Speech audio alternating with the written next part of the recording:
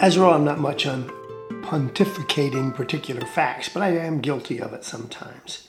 So for just a few minutes, I'm just adding this to the end of this month's shows as a kind of an add-on to the things I think about. And the question is, why do I think the environment is important, and why should we really care about what's going on with climate change? The environment is a prominent topic in most of the news areas today, and for good reason. Climate change is threatening to shift our daily living in almost unimaginable ways, and it's already creating long-term effects that will harm the people and the animals who are going to call this Earth home of ours home. Beyond deforestation and melting glaciers, though, environmental issues are also highlighted when natural disasters impact our communities, which seems to be happening more and more often these days.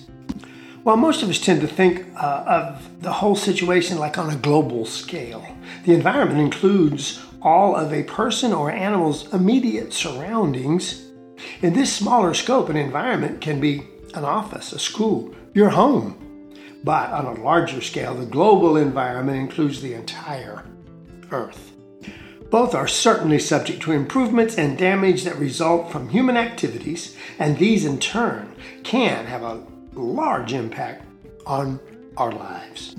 To better understand how these impacts play out, it's essential to learn about the importance of the various environments that we inhabit.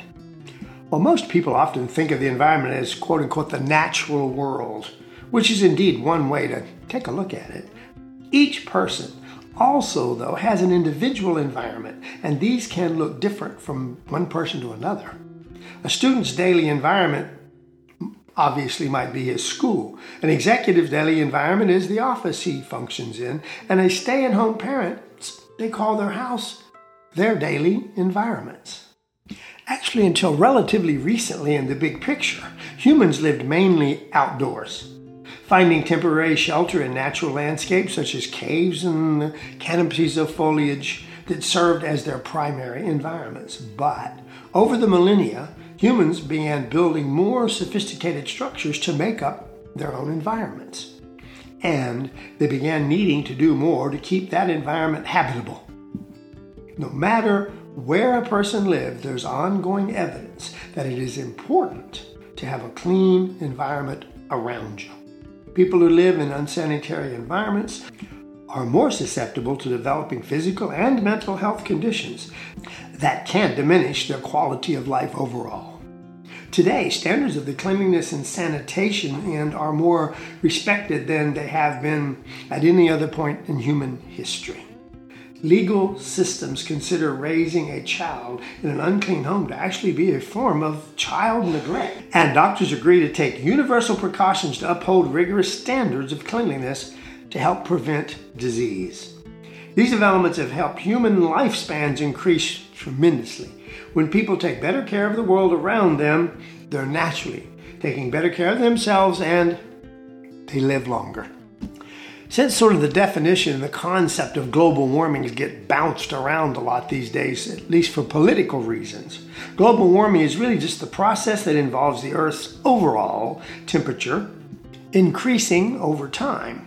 This rise in temperature has effects that are seen and measured in everything from the ocean temperatures to average temperatures and climate around the world, and include increases in weather-related natural disasters. Although there have always been fluctuations in global climate, scientists are aware of that, folks. Scientists are concerned that the Earth has been getting hotter way faster in recent decades than anybody ever predicted, in large part due to human causes of global warming. A sort of general statement, overall, global warming is caused by the greenhouse effect. Earth's atmosphere is full of gases called greenhouse gases, among others. Without these gases, heat from the sun would float back out into space, and living on Earth would not be nearly as comfortable as it is now.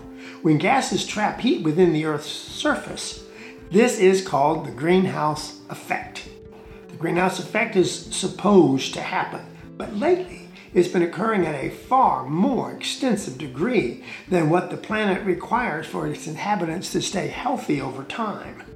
This overactive greenhouse effect is trapping way too much heat inside the Earth's atmosphere, and that excess heat is now affecting the environment on the planet's surface, unfortunately, in a number of negative ways. It's now pretty much known that humans are the leading cause of global warming because human activity produces far too much carbon dioxide for the natural processes for thousands of years have kept the planet basically in balance. But we're kind of throwing it out of balance by overweighing the basic atmosphere with things that the Earth just cannot eliminate as fast as we are producing them. And we all hear mostly that carbon dioxide is the major greenhouse gas that's responsible for keeping excessive levels of heat inside the Earth's atmosphere. However, there's increasing science that shows we need to really be taking a better look at methane and some of the other trace gases, which are also causing their share of the problems. At this point in time, a large portion of the Earth receives energy from electricity. Although clean energy alternatives exist, much of the electricity on Earth today is still produced from the burning of ancient fossil fuels. This activity emits tons and tons of carbon dioxide into the environment, increasing the negative effects of greenhouse gases. Operations at many factories also leach out carbon dioxide into the environment.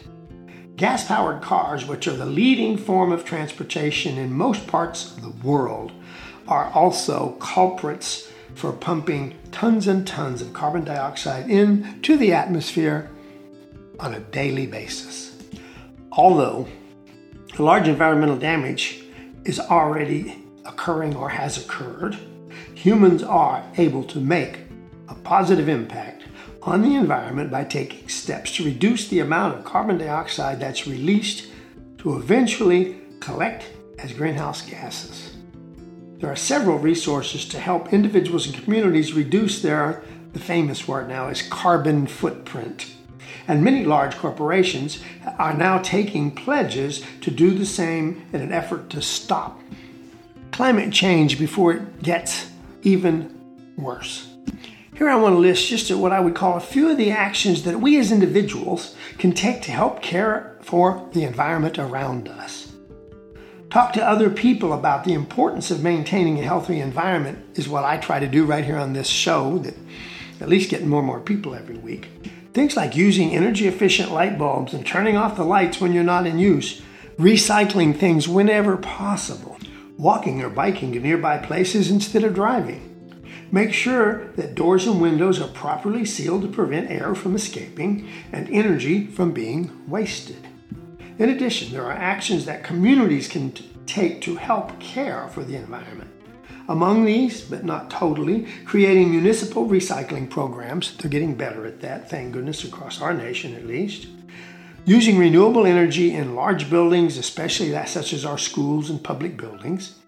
And in general, building more sidewalks and decent now, safe bike trails to facilitate car-free travel of different kinds. And try hosting community cleanup days to pick up litter and just literally beautify the public spaces around where you live. Being a almost at least ever positive guy, I kind of look at it this way. The environment was not harmed by one person at one time, or one country, or one corporation. Its current damaged state came from collective efforts, purposeful or not, unfortunately, of billions of us. Come on, we're going to be 8 billion pretty soon, folks. And large-scale corporate activities. At the same time, no one should feel too small to make a positive impact on the environment, especially the little ones around them. If 100 people will all make just a small change, this turns into a big impact on the environment overall. Past experience demonstrates that humans can be very powerful if they decide to, as being a positive instead of a negative drag on our environment. And here's just kind of one example to kind of give you a picture here that most people are at least aware of.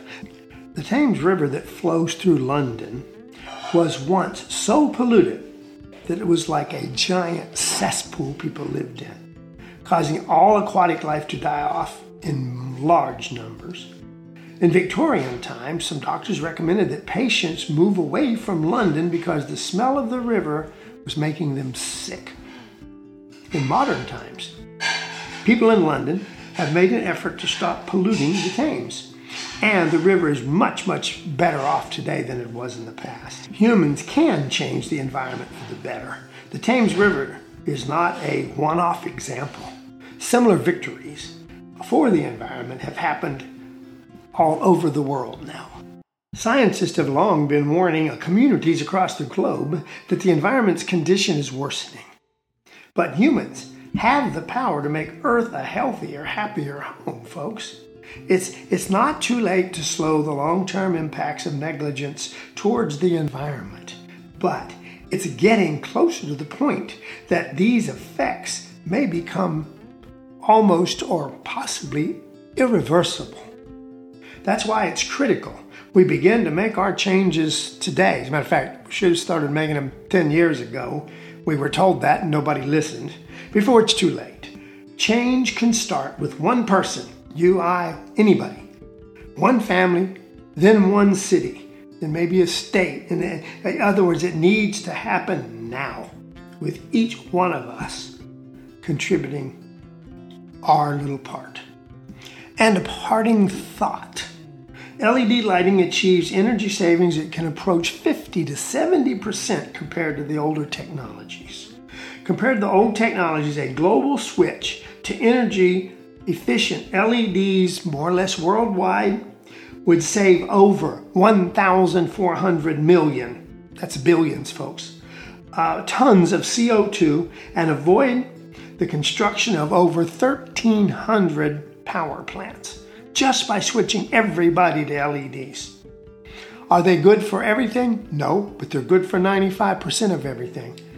Heat lamps, LEDs, not a good idea. A few other times when you might need a particular spectrum of light, but in general, LEDs are the answer to a big percentage, or at least a small percentage, but on a long-term basis, of all the energy we're using. So anyway, it's one of my thoughts. I decided to throw it in there for this kind of when the spring's coming. I always get all excited about taking care of Mother Nature. Thanks for staying tuned to Organic Matters.